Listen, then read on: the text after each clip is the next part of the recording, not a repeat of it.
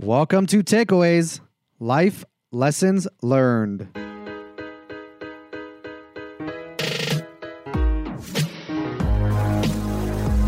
I'm your host, Hayam Mizrahi. Join me as I explore my takeaways from the people who have influenced me the most.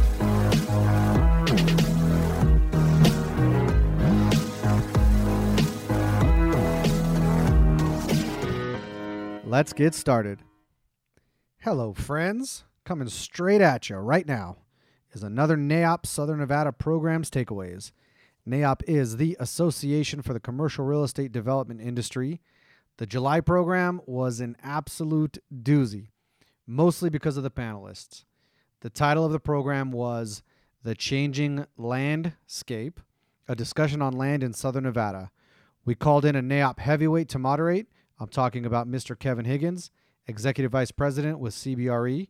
We brought in the king of land himself, Mr. K. Rohani, and we brought in one of the smartest guys in Southern Nevada commercial real estate, Mr. Scott Goldstein, Managing Partner of Prospect Street.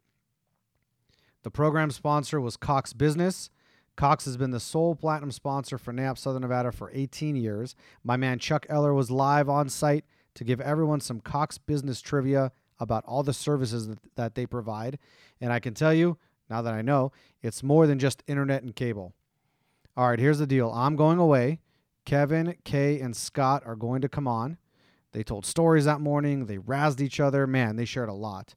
Here's the audio from the July breakfast program. Uncut, uncensored. I hope you enjoy. Is this thing working yet? No? It's working. Great. All right. Just want to make sure you can all hear me. I'll echo that sentiment that Hayam talked about and what I've seen today and over the last 30-odd years with NAIOP. It's indispensable in the commercial real estate industry in Southern Nevada. If you're not involved, get involved in any way, shape, or form. And I don't have to do this, I don't have to say this, but if you're in the business and live in the business, be in the business. And this is the heart of the business. It's a great place to meet people that are involved in all sorts of ways, not just brokers or land developers. It's every piece along the way that helps get it made. So, and again, anyways, excellent opportunity, I think, for anyone, young and old, to start now. So with that, the other thing I'd like to say is I really need that class again to work on this thing right now. You can ask my team members. I'm not very tech savvy, so it's really hard for me to navigate these things at times. So I think that class needs to come back in one shape or form there, and I'll certainly be a part of it.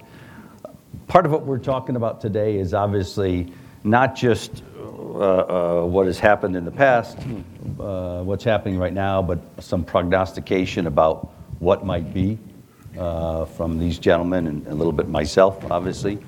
I thought rather than just the bios that we've talked about of what we've done is maybe talk a little bit first to introduce those who don't know these people up here, these gentlemen and myself, a little bit more deep dive onto how they got started, where they've come from. And Scott, I'll start with you. If you just give a little once over on how you got here. Yeah, sure. I'm a local Las Vegan. I grew up here. I went to college in D.C., and after college I worked in New York for about 10 years. I worked for a large cap real estate private equity fund.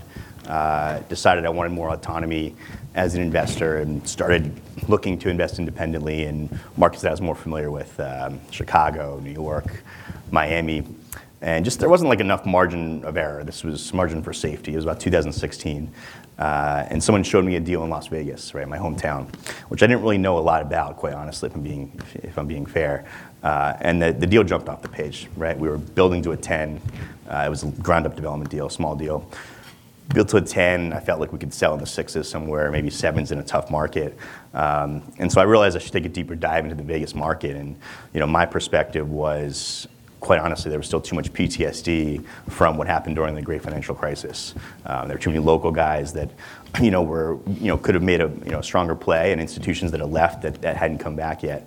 Coupled with, I think, a really interesting stat that I don't see a lot of people talk about is the development per capita, right? There's about $20 billion per capita at that time, and still today, that's going on in Las Vegas. And so I felt like it was a good time to come back home and start Prospect Street. So in 2017, I started the company. We made a $3 million investment in that deal, total cap, so a smaller equity investment. And then in 2019, we made a $133 million investment in the Piccoli family's existing portfolio. So we grew the business at a much faster pace than I ever imagined, with a little bit of luck. And that's why we're here, and we've had a lot of fun, and the company's growing, and it's been enjoyable getting to know guys like this, and it's been a great market for us. Kay, I know you've got a great story of how you got to Las Vegas and how you got involved in the land business.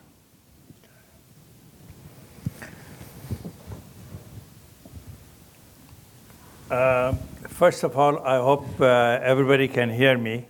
And I really like to thank all of you for even giving me a chance or invite me to be part of this, even though I've never been involved with NAIOP. And when I got that call, I was really excited to be part of this. I am originally from Iran. I was 6 years old. Because of religion, they killed my father, so I had to leave that country probably at the age of 9 or something and join my family in Pakistan. I built the steel mill of Pakistan and Sheraton Hotel in Pakistan at the age of 24. And my father's wish was one day I end up in this country. So I was looking for the most beautiful but the cheapest place to land. So I chose Stillwater, Oklahoma. and I really enjoyed to be there, except I didn't even know my way, but I got to the dorm, and I was very happy to be there. And I was going for my master's degree, which was 2 years course, but I said, you know what?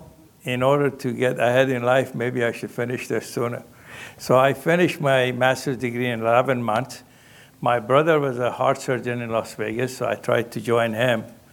But the funny thing is, with all that education, when I applied for a job, anywhere I applied, they said, you're overqualified for this position.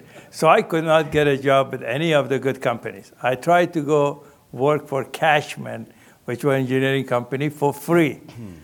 I didn't feel the respect. So at 12 noon, I asked my brother to pick me up. So I left, and with the hope that I would find something to do on my own. I didn't have my green card, I was not citizen, and I was on a student visa in this country. Guess what? So I add in the newspaper, someone was looking for an individual who speaks 5, 6 languages. And I said, maybe this is a dream come true. So I bought a car for $1,000. I thought my brother would buy it for me. He bought it for a brand new Camaro. I drove to the address, and the minute I saw him, there was a very nice Moroccan by the name Leon Siboni of Adams Construction. The minute he saw me, he said, what brought you here? And I said, your ad. He said, how many languages do you speak? I said, 5. He says, that's your desk. You can go sit there. So I became, in one day, the chief engineer of Adams Construction. So believe it or not, I'm like 27 or 29 years old, and I'm the chief engineer of Adams Construction, but I got a chance to build all the Savons, Wolco, Albertson, everything almost in even Gemco's in Las Vegas. But again, honestly, even though that was my passion, that did not fit in with what I wanted to do as far as the money coming to my pocket. So what happened is I did one real estate deal. The first one paid $107,000 in commission. So I said, maybe this is where I belong. So from that day, this has become my passion. I love real estate. I live for real estate. And my kids tell me I'm crazy because I'm always, even in my dream, talk about real estate. And that's how I got involved and got in Las Vegas. That's a great story. I love that. Yeah. I love that. Mine was not as interesting or as humbling, candidly. I got out of USC with BS in business finance and real estate, and I thought I was going to be a doctor. And so I had too much fun in college, so I couldn't take the hard courses, chemistry, physics, etc. So I thought I'd get a job sort of that I could do part-time and then go to school a little bit and get those other courses for a couple years to get into med school. And that was real estate. And at that time, most of the real estate companies were resi commercial. Jack Matthews, Realty Holdings, etc. And Coldwell Banker Commercial was around then. And no one had, and I met with a lot of the people, no one had any training program. It was like, here's the telephone book, if you want a job, here you go. Welcome to the team. And I wasn't for that. And luckily, CB had a training apprenticeship program, indentured servitude at that time, I believe it was. Anyways, a 1-year program, and I said, I'm going to stick this out, and if I make some money, great, and we'll see how it goes. Well, I never quite have gotten to that physics class. I'm about a semester shy of my chemistry class, so probably in 2024 I can apply for med school. So the rest, like UK, was it was, hey, I could do this. This is a great town. It was at that time 500,000 people, maybe, small town, and knew a few people, but didn't know what I was doing, but worked it and owned it like it was my passion. And I've done that for 30, luckily, again, I thank everybody and him up above for making me so lucky, maybe a little bit good for the D+ student that I was. And lucky enough to be able to let my relatives, my nephews, my daughter, my son into this business because I believe in the business. But anyways, that was so lucky to be here and 37 years later doing what I'm doing. That's my story. Now, you guys come from a little bit different angle here. All three of us are different. Kay, your business has been land speculation, land syndication. Tell us about how, once you got started, that evolved and to where you are today, in syndications or speculation after your first initial $100,000 brokerage deal. As I said, my main goal was to be in Las Vegas and only do commercial. In fact, I worked for a big company, Southwest Construction. I did all the paneling or the face thing on Bally's Hotel. I did something on El Rancho Casino. In the D Hotel, it was Fitzgerald. But honestly, it was really tough work, and I never saw the money. I mean, it was very tough. As I said, my first investment, and till today, I just want everyone to know this, I'm very grateful for people who showed me the direction in life. One was John Ritter of Focus Group. My first investment with him, my first deal in real estate, beside the one I mentioned, was with him. And in fact, I met my best friend through that deal was Elkhorn and Decatur. His name is Danny Kramer. But with John Ritter, I did a lot of deals, and my first investment was with him. I put in $4,000 in a deal with him, and it was, the return was $11,000. For 11 nights, I couldn't sleep at how fast this money became $11,000. But then I started investing slowly in small pieces of land in Las Vegas. And when I saw the direction it was taking me, I knew that's where I belong. I don't want to show off. I don't think anyone, maybe Scott Gregson or you or someone, but has never bought and sold as many deals of land in real estate. In fact, I remember one time Steve Sisolak was running for governor. I said I was there to give campaign money at the door, and they said, "Where's your check?" And I said, "I didn't bring one because I'm running against them." So between you and me, I mean, land has been such a passion of mine that I've tried to take over from Apex to the north and south to, south of M. And also we have done a lot of syndication. And I don't think any one of my investors have been unhappy because they all made money. So, and I really believe that everyone in this room should pay attention to what I just have to say one thing. There is no business in this world simpler, easier, more money making, and more fun than real estate land, because you can be at the beach enjoying your beach, but get a call and do one real estate deal. When you come home, the money is there to pay for your trip. So honestly, that's what I think is the greatest thing in life. Kay, you're supposed to keep that part down. Yes. It's the hardest business in the world, people. That's right. Scott, now you do a little bit different business side to this. Yeah. Why don't you let us know a little bit about how you work out? Yeah, ours is not as easy, apparently. We should probably just take a page out of Kay's book. We do way too much work. Yeah, look, we're certainly lower volume than Kay.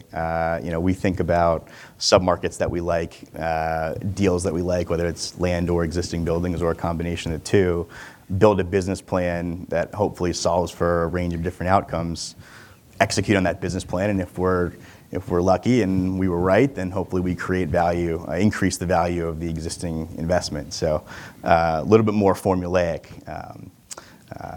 but that's essentially how we think about the business. So, I'm just a broker.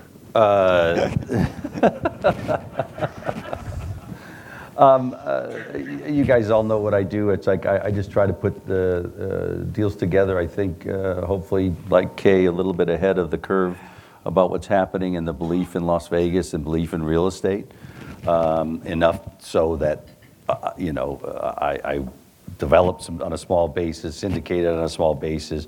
Obviously, brokerage is the biggest thing we do right now.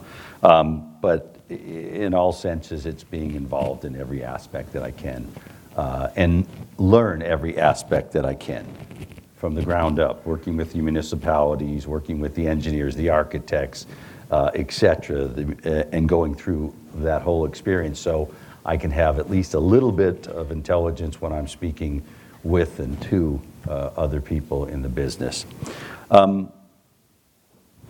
What would you say, Scott, was your most momentous deal yet in Las Vegas that maybe people would have gone, why is he doing that? Or didn't notice that and they go, wow, that was a smart thing to do?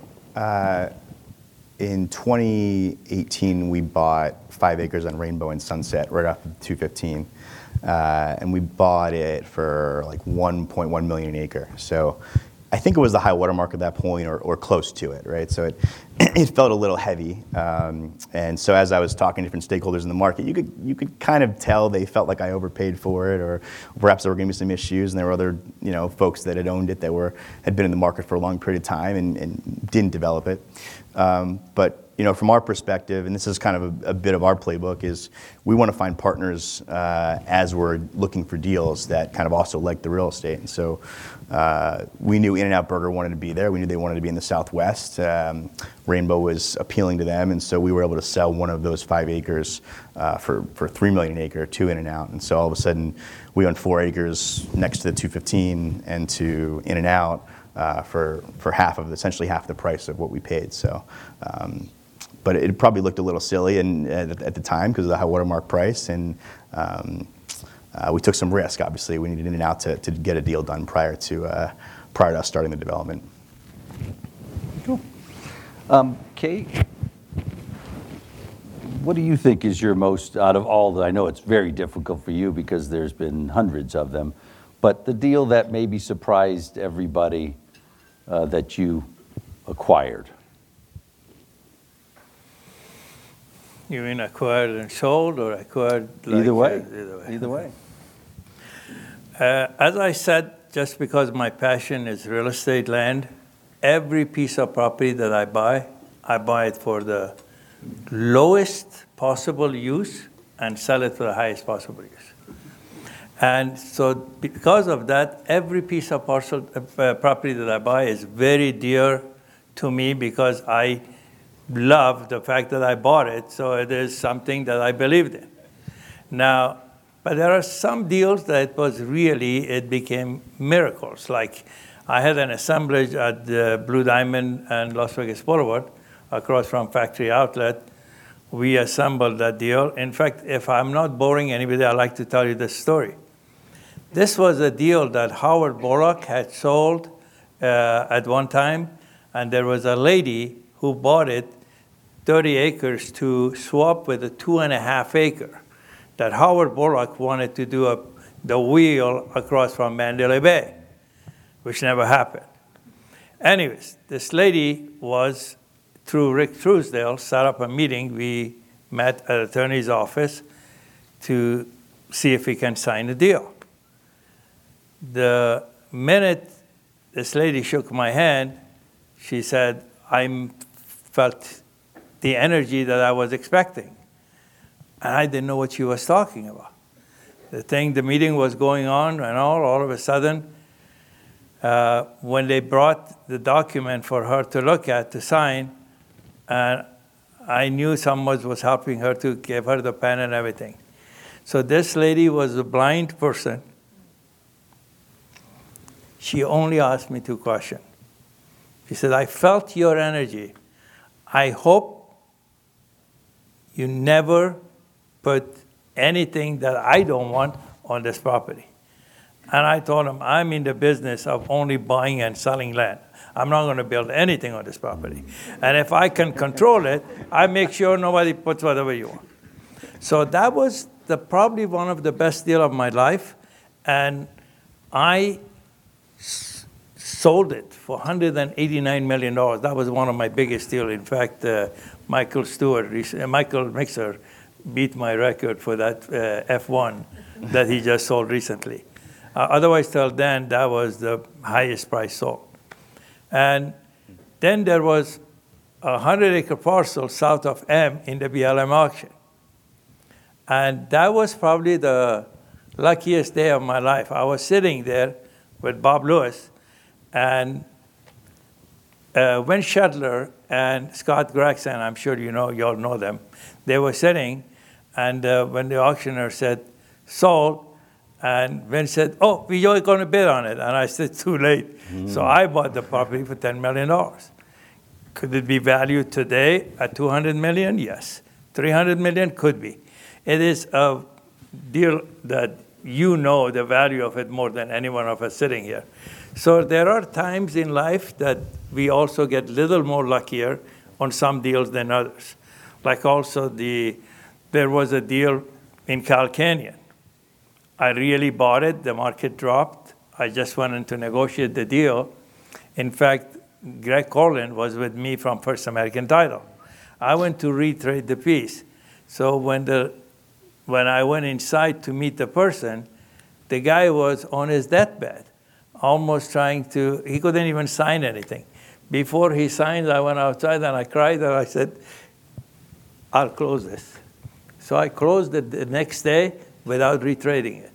But that today is the site that Costco wanted to go on Cal Canyon and Las Vegas Boulevard, and 95 going towards Mount Charleston. So the thing is, the bottom line is, real estate land is like a stock market. If you can hold land, land will hold you forever. If you have a margin, you are in trouble, like in the stock market. You could lose all your thing, the same thing with land. Otherwise, that will take you wherever you want. I think for me, as far as the deals over the 37 years, the one that intrigued me the most and took the longest, candidly, was putting things together in the Speedway area. Started literally in the early 2000s trying to fight off the Hatfields and McCoys because City of North Las Vegas owned properties and the county owned the other properties, and they didn't like each other. and getting anything done was impossible. One had the water, one had the sewer, and nothing was going there. Fast forward 15 years and a new mayor to that, and a very good public-private relationship to make things happen, with the understanding, in my view, that that was where everyone was heading to and just needed a little help. Donating some land with the help of others here in this room for an off-ramp at Tropical to bring in water and sewer and get it all done to where you see today is the biggest boom. You got to answer that. The biggest boom of industrial in one single place within the valley, and which is leading to the Apex area here. So, not that I was involved in all of it, probably 70% of it, but that it needed the public-private relationship to happen. Otherwise, it wouldn't have happened with the Hatfields and McCoys just hanging out. Let's sort of jump a little bit to today and what you're seeing and what you're feeling in the marketplace. I know that the last 90, 100 days have been most interesting, and there are various opinions throughout our industry and beyond as to their feelings. And so, Scott, from your perspective on what you do in Las Vegas, where would you say things are for you in development? Yeah, look, I think Kay put it really well, right? As long as you're long-term in orientation, I think we can all still believe in Las Vegas, right? I think, Las Vegas is the engine of economic activity is from the Strip. The Strip has only widened its moat as the entertainment capital of the world over the last, call it, 10 to 20 plus years. And entertainment has, as a percentage of global GDP, has only continued to increase. So I think we're very well positioned long term. So I definitely believe in long-term viability, but to answer your question kind of more specifically around the short to medium term, I think we should all be cautious, right? I think there's a lot of macro going on that everyone reads about, right? We're probably in a recession today by the traditional definition of two consecutive negative GDP quarters. We have rising financing costs, which are definitely going to challenge developers. We have the U.S. consumer that continues to see rising gas prices, rising mortgage prices, et cetera, everything that you guys know. And so I think cautions is an important kind of way to go about investing in real estate and developing in real estate right now. I think more specifically, I still believe in multifamily, right? I still believe that, there's a housing shortage, and as a result, rents will, worst case, perhaps flatline unless there's some kind of black swan event. I still believe in the secular, and Kevin can speak to it much more intelligently than I can, but the secular trend of industrial because of e-commerce is only going to become more prominent. So, I still believe in real estate. I still believe in developing real estate. But, I think we all need to be a little bit cautious. Okay. Well, I can never look at real estate in a negative way. I honestly don't think there is ever a drop if you know what you're doing. In fact, I'll give you a very live story of it. Just now, recently, I had 5 deals with Richmond American. They dropped. They think that, they dropped the deal. They did a great deal. But they don't realize that I made more money by them dropping the deal because I can sell it to another builder. And as far as I'm concerned, if you know how, even more than your real estate, also how to deal with your builders and who the builder is. Like in Las Vegas, I don't know if KB Home is here or not, but anyways, KB Home, because they are entry level or Tom McCormick, who is building Mosaic, because it's zero down, a lot of people can afford buying those homes. Because of the interest rate, the housing market will be affected for a short while. But because they cannot buy it, again, apartment is gone from $1 million an acre to $2 million an acre. Industrial is gone much higher. So the market of real estate, single family, will stay probably for a little cycle. But the main thing is, if you don't mind, I'd like to say this. In single family also, what people they don't realize, if today you sell a piece of property to a builder, it will be in 2025 by when they can sell homes. By the time they go to the grading permit, they start grading, then they build on it. It will be 2025.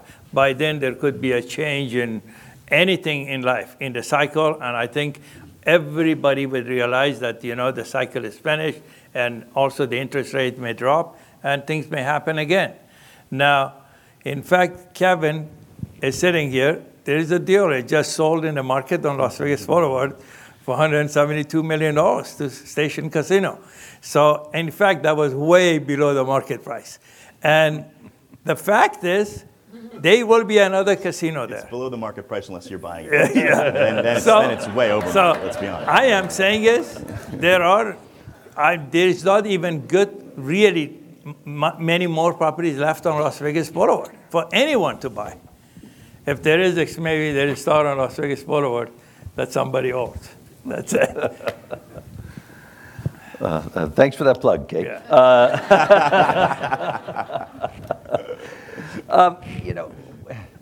I'll save my things for a little later. This plays into it of what you guys are saying. What's happening right now? We're hearing all sorts of negativity, water shortage, the economy globally, nationally, etc. We're also hearing, land scarcity, if you will. How do you feel, Scott, about those topics that are being thrown around today and have been for the last, certainly 9-12 months? So on land scarcity, there's the famous Mark Twain quote, right? You should buy land, they're not making any more of it. It's true, right? We're going to run out of land eventually. And so scarcity is going to only continue to happen. We're only going to have less and less land as we develop more. I think I'm not sure. I think it's perhaps slightly overstated. I think we still have plenty of land here in Southern Nevada. There's plenty of access to land. That being said, I don't think scarcity is a bad thing, right? I think there are ways to repurpose land that's already been built on, right? There are great case studies of where land scarcity exists, right? You can go to Manhattan, you can go to West Hollywood. There's plenty of markets where development still occurs on a regular basis, even though there's not as much land as there is in Las Vegas. So yeah, there's no question that there's less and less land, but I don't necessarily believe that to be an issue for our business. I think if anything, it might even be a benefit to our business as we adapt. You want to talk about I cover water too if you want. Yeah. There's a really good book by a guy named Vaclav Smil, How the World Really Works, and he talks about the environment and how at the end of the day we're near-term creatures, right? We think about what we need in the near term in order to live, in order to work. And he talks a lot about fossil fuel and the need for that, and billions of people need that in order to run their lives. I think water is the same issue. We're going to continue to use water because we need to in order to have a daily life as we exist today and have a higher quality of life. My belief is, yes, we have a water issue, we have a water shortage in the near to medium term, but I also believe, I think COVID taught us, in times of crises, which may happen at some point in time, we're very adaptable, and we'll put those resources into play that will ultimately solve for that issue. And again, we have a playbook, right? Israel's a good example. You have drip irrigation, you have desalination, you have harsher government regulation. There are ways to solve for those problems. So I don't necessarily, it might be a short-term crisis, but I see it as a fixable crisis when that time comes. So, okay, thoughts on that? Water shortage, shortage of land in Southern Nevada? Yeah. One of the main reasons that real estate is done very well in Las Vegas, because Las Vegas is surrounded by mountains, and only there is so much land that you can buy. And I hate to bring this up. In fact, I wish BLM, first of all, BLM, I don't even know when you go there how many people are working there. They are not honestly auctioning enough properties. Aviation auction, finally, thanks to Commissioner Justin Jones, and he made them auction. He talked to them, and they're auctioning properties. In fact, Larry and I, we bought 3 parcels. In this, they say market is down, but the Pulte Home bought a lot of properties. Right. So based on that fact, as I said, you can't just be negative. Since I've been here since 45 years ago, they say water shortage, water this, and that. But again, life is going on. Right. If anything, they should sit down and pray so that it rains more and we get more water. That's what it is. Or maybe we should have the builders, honestly, do a better job on their plumbing, because honestly, most of the houses today, you have to go brush your teeth, wait on the scale to check your weight before you enter, and you have to turn your shower on because it takes probably 5 minutes before your water gets warm. All that waste of water. Right. They are shortening the swimming pool size, those kind of things. Honestly, it will help. But to be in a position that we cannot build, I disagree with. And as I said, the main thing is BLM. They should really release more land because there is not enough land for anything. No industrial, no building, no apartments, nothing. I'd certainly echo that, right? I think, someone could correct me, I think 87% of the land in Nevada is actually BLM controlled, right? So there's no question that's an issue. So I don't like getting on the scale every morning. But my thoughts are, I don't believe there's a land scarcity. I believe there's a scarcity of usable land, meaning with infrastructure, as I pointed out. Speedway could have sat there forever if someone didn't bring the Hatfields and McCoys together and make something happen. Apex, Southern Nevada Water Authority, and City of Las Vegas, and all the people who make up, the municipalities that make up SNWA, saw that Apex area was the future of the industrial market on a large scale. Zoned, it was there, the infrastructure with the 15 and 93 was there, but it needs water and sewer, right? And so that's in play. They're putting in $250 million towards that, and it's happening right now. And that's what you're seeing with some projects that are already happening. 300-acre Van Trust project, 150 Prologis project, et cetera, all throughout Miners Mesa, et cetera, off of Las Vegas Boulevard and the 15. Further out than the Speedway. That literally 18 months ago, you couldn't give that land away for $3 a foot. Today, last deal, $20 plus a foot. So to your point, it's all about, it isn't about scarcity, it's about putting it to work. And you can put it to work with the infrastructure. I do believe there's enough within the valley structure also that is currently in the hands of the BLM from a residential standpoint in various areas, which we can talk about, that we don't need to rush to open up, this is my opinion only, not CBRE's, to rush to open up thousands of acres south today because people are screaming we are a scarcity of land. From the standpoint of who's going to put in the infrastructure for all that?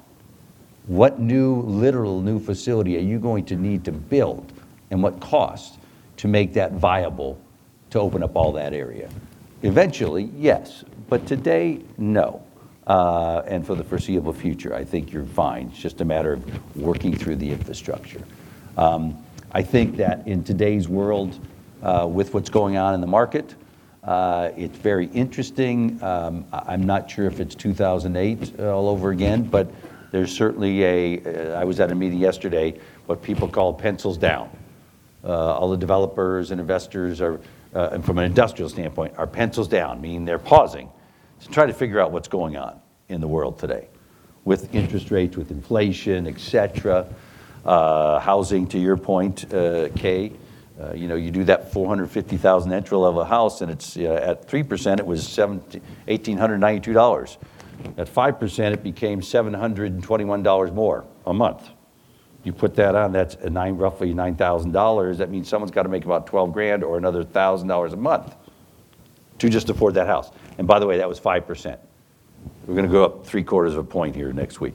So those dynamics are happening live, global things going on, et cetera. So certainly we're in for a little bit of, interesting times here. I think that with an industrial market at an anemic less than 1%, which is the lowest it's ever been, ever. In big box, it's less than half of that, where the traditional big box for 35 years had been You build it, 12 months of downtime in there, built in there, et cetera. No problem. Here it is. You're happy as a clam. We've gotten used to the last couple of years of literally, and we're doing it right now, leasing on paper, meaning nothing's happened. You've got a piece of paper, just the land's out there, and you'll see a building in 12 to 15 months. And we're leasing on paper. We've probably got a third of all the development up in North Las Vegas already pre-leased for next year because there's no product, and you'll see a less amount of absorption in this whole year than we did last year because there's no product to absorb right now at that. And is that hurting us? Yes, it's hurting us. People are going to other markets because they need something and need to know when it's there within 6 to 12 months. But developers require pre-leasing because of what their banks are giving or providing feedback? Not yet. No, not yet. I think it's just become everywhere. You look in California, Arizona, et cetera, it's happening like that, and we've got an anemic vacancy. So we're not alone in that as far as that lack of product. It's just become used to it. Even if we don't build a third of what we've got on the books, or it gets pushed back to 24 and 25. And even if we don't lease a thing from now on in the next 12, 15 months. So we're at 4 or 5% vacancy. Sure. In 37 years, that used to be a really good dynamic market. And we wouldn't lose out on some of these deals we are losing out on to the likes of Arizona, et cetera.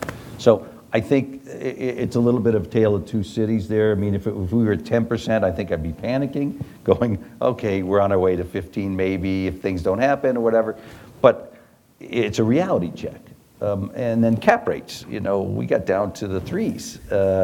Well, they were 4.5 to maybe 5% just 3 years ago.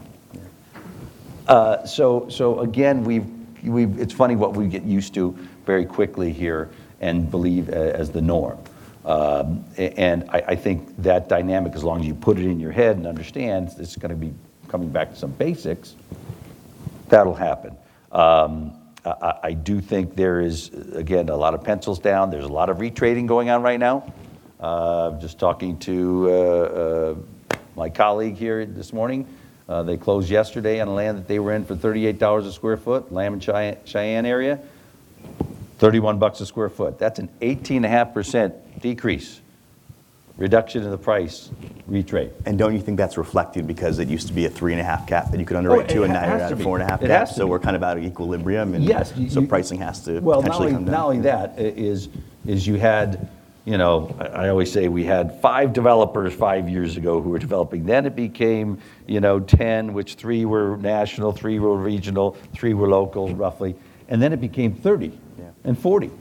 And people just, Las Vegas, and especially with the downtime in the COVID, retail was a bad word, office was a bad word, so I'm putting my money to work, and it was industrial. Sure. So everyone poured in who maybe weren't all experienced in that, and they were just buying land, and it was getting bid up. Great for those who want it. I would say I think we've seen the high water mark for a while in industrial in the North Las Vegas area. And I think we've also seen some retrading of properties, investment properties right now for a close because of that cap rate issue, because of the lack of debt or lower debt, loan to value ratio, et cetera. And the unknown of being able to, and the debt guys can tell me, lock in and feel comfortable what they're going to lock in at. The bigger thing at the end of the day, which I took away from yesterday's meeting we had, was that the unknown is what they can sell it for down the road, which plays the reverse engineering of all the way where they can buy it for today. So that's a big unknown. But I still believe we have a healthy market. We are growing like we've never seen before. We're seeing companies like we've never seen before. And to your point, long term, I believe there will still continue to be this mass exodus out of California, Oregon, Washington, and I think Southern Nevada is a primary state. Arizona's certainly right there, but a primary state to have that happen so they can deliver back into that area, to your point. I don't think that will stop at all. I agree, and I don't see an 08 situation either. I proceed with caution, but that doesn't mean there's going to be some kind of terrible event that occurs. I think you put it really well, Kevin. I think there's just uncertainty in the market, right? So it's hard to underwrite something. It's hard to say, let's go spend a significant amount of money just because we're not really sure what kind of footing we're on. I think once the market hopefully gets a little bit, you're never going to be on solid ground, but a little bit more solid ground, I do believe that the market picks back up. Not that it's struggling. I mean, as a recent sale that you were involved in yesterday shows. Right? We all live in different times. And again, I think also to Kay's point, we're seeing these different buyers that we never saw before. Yeah. Stadiums, casinos, medical, et cetera, that aren't afraid to put down of significant sizes, significant amounts of money, because they also, as we've all said and heard for 37 years, you longer, et cetera, location, right? So I see we're running over, and I want to open it up to any questions that might be out there. If anyone has any questions, please find me. I'll be here. Today we've learned that Scott reads brainy books on water and Kay sits on the beach looking at the ocean. Which one of us is doing it wrong? Yeah. As Kay's been called the Houdini of land, as Kevin Higgins knows, really no one's worked harder in the last 40 years doing land deals than Kay. He's ahead of everyone. He's 25 hours a day on the phone.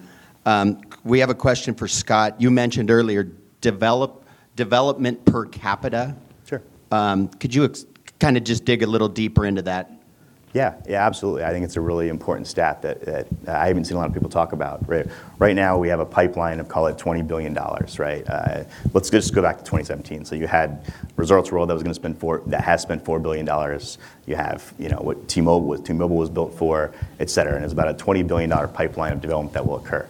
We have, call it 2.7 million people that live here. So that ratio, development dollars spent per capita, is higher than any other city in the world, perhaps outside of like a New York City during Hudson Yards development. So I think that's a pretty unique way to think about it because that drives economic growth, right? Development drives economic growth.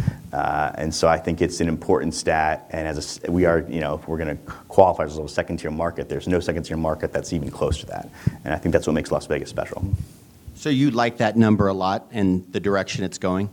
Yeah, I think it's very compelling. Absolutely. Yeah, absolutely. Mm-hmm. Kevin, there was a question, Higgins, about, it was an apex question. So some of the $20 land obviously has water to it. Some of that $3 land probably doesn't have water to it. Is there going to be, what's the gap going to look like between the delivery of water in apex and timing of the existing lands being sold out? Yeah, the $3 land was yesterday's prices a year and a half ago that no one was believing Apex, the Van Trust property, 300 acres, which they had to put a lot of infrastructure in.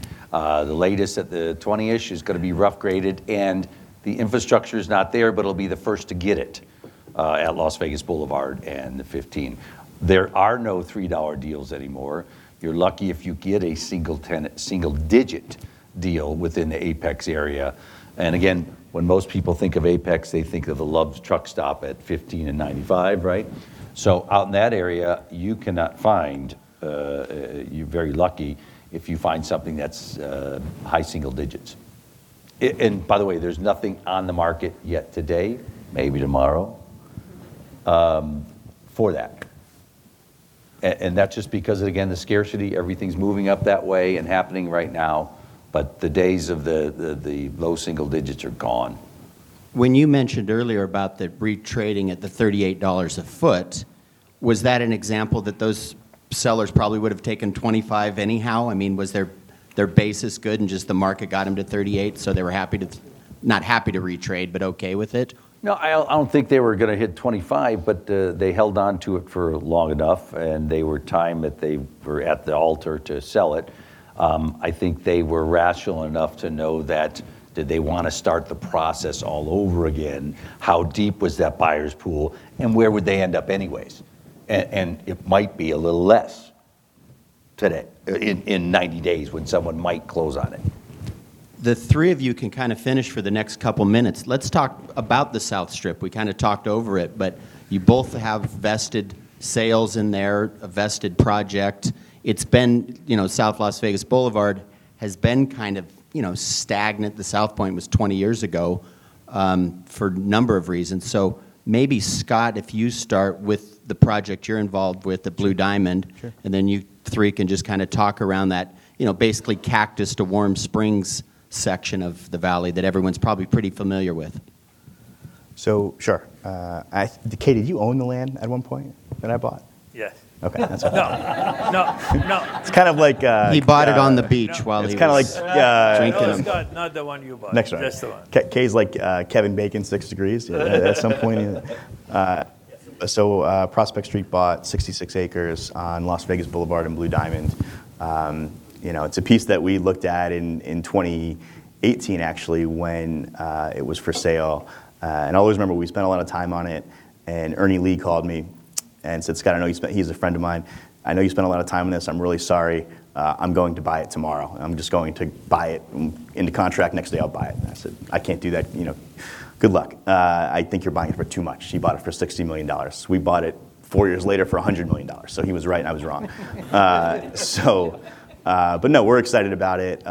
We have, I'll call it a partnership with Oakview Group, which is run by a guy named Tim Lewicki, who is the #1 stadium arena developer in the world. He built Staples, now Crypto Center. He built T-Mobile. When he was the CEO of AEG, he left that firm and now owns a company called Oakview Group. He hired Mark Bedane, who is the former president of the Raiders, to run Oakview Las Vegas, and they're building what they believe will be an extraordinarily high-quality arena that will have the ability to serve an NBA team potentially, serve high-quality concerts, and then also a hotel and casino where they hired the former president of Bellagio to run that casino. So it's a very exciting project. I think South Las Vegas Boulevard, south of the Strip, is going to be a much different place in 5 to 10 years between Brightline West and the Oakview project. And obviously the Stations project as well, which is really exciting for everyone. So, I believe in that market very much so. Perhaps my highest conviction submarket for sure.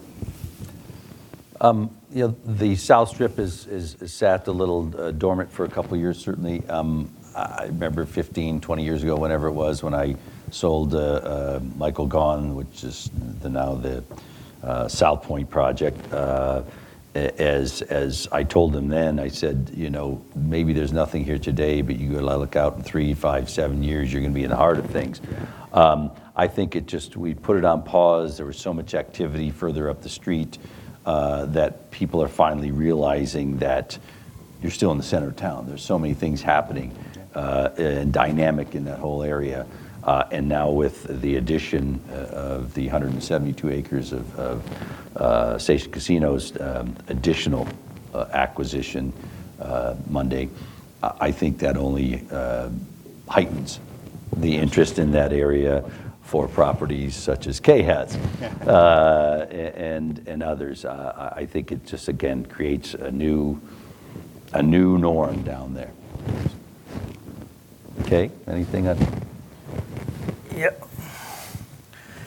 When I came in Las Vegas and I joined hand with Larry Conradi of American West Home, and I was assembling properties for them, for some reason, he said, that's a golden triangle. And I said, I didn't know that. He said, well, we don't belong in Golden Triangle.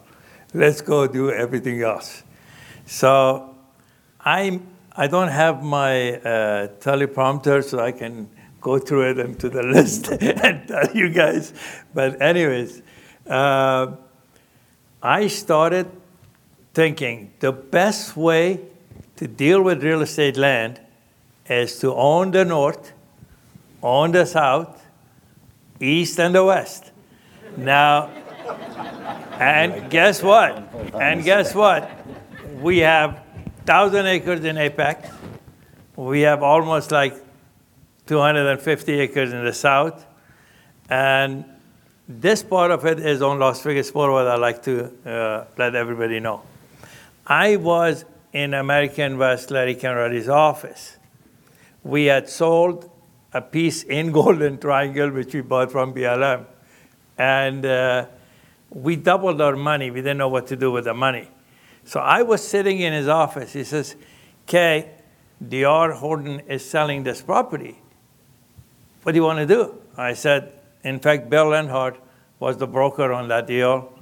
And we were supposed either to close it in 5 days or get out of the deal.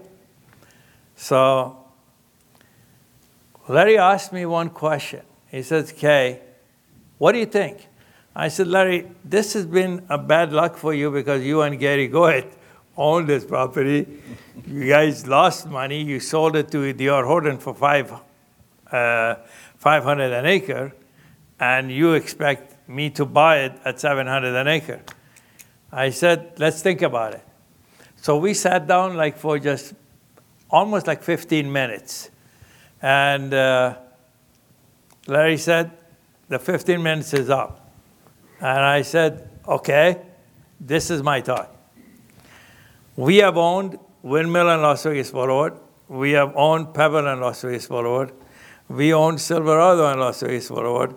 We own Cactus and Las Vegas Boulevard. The only thing, if you want to be a star in Las Vegas Boulevard, we should own the star. So this was 63 acres on Star and Las Vegas Boulevard. We bought it from Bill Lenhart.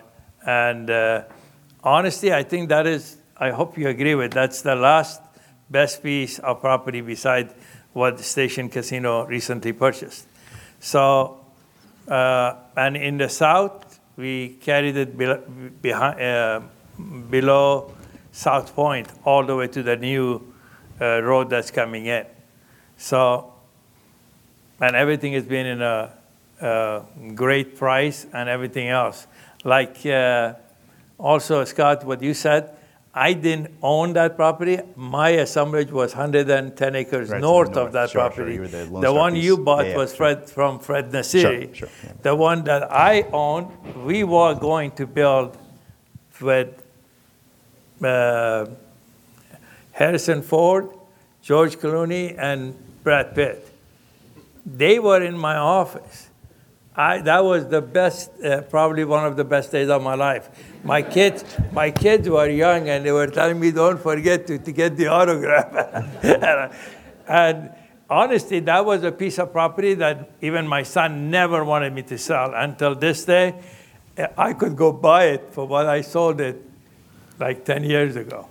So that is not gone up in value. But otherwise, everything else is in a perfect condition. I'd like to thank all three of you. It's been a wonderful panel, our record crowd here today. Kevin, wrap us up, and thank you. No, I again appreciate it. Thank you very much. If there's anything, someone's got a question, feel free to come and ask the panel here afterwards. Thank you.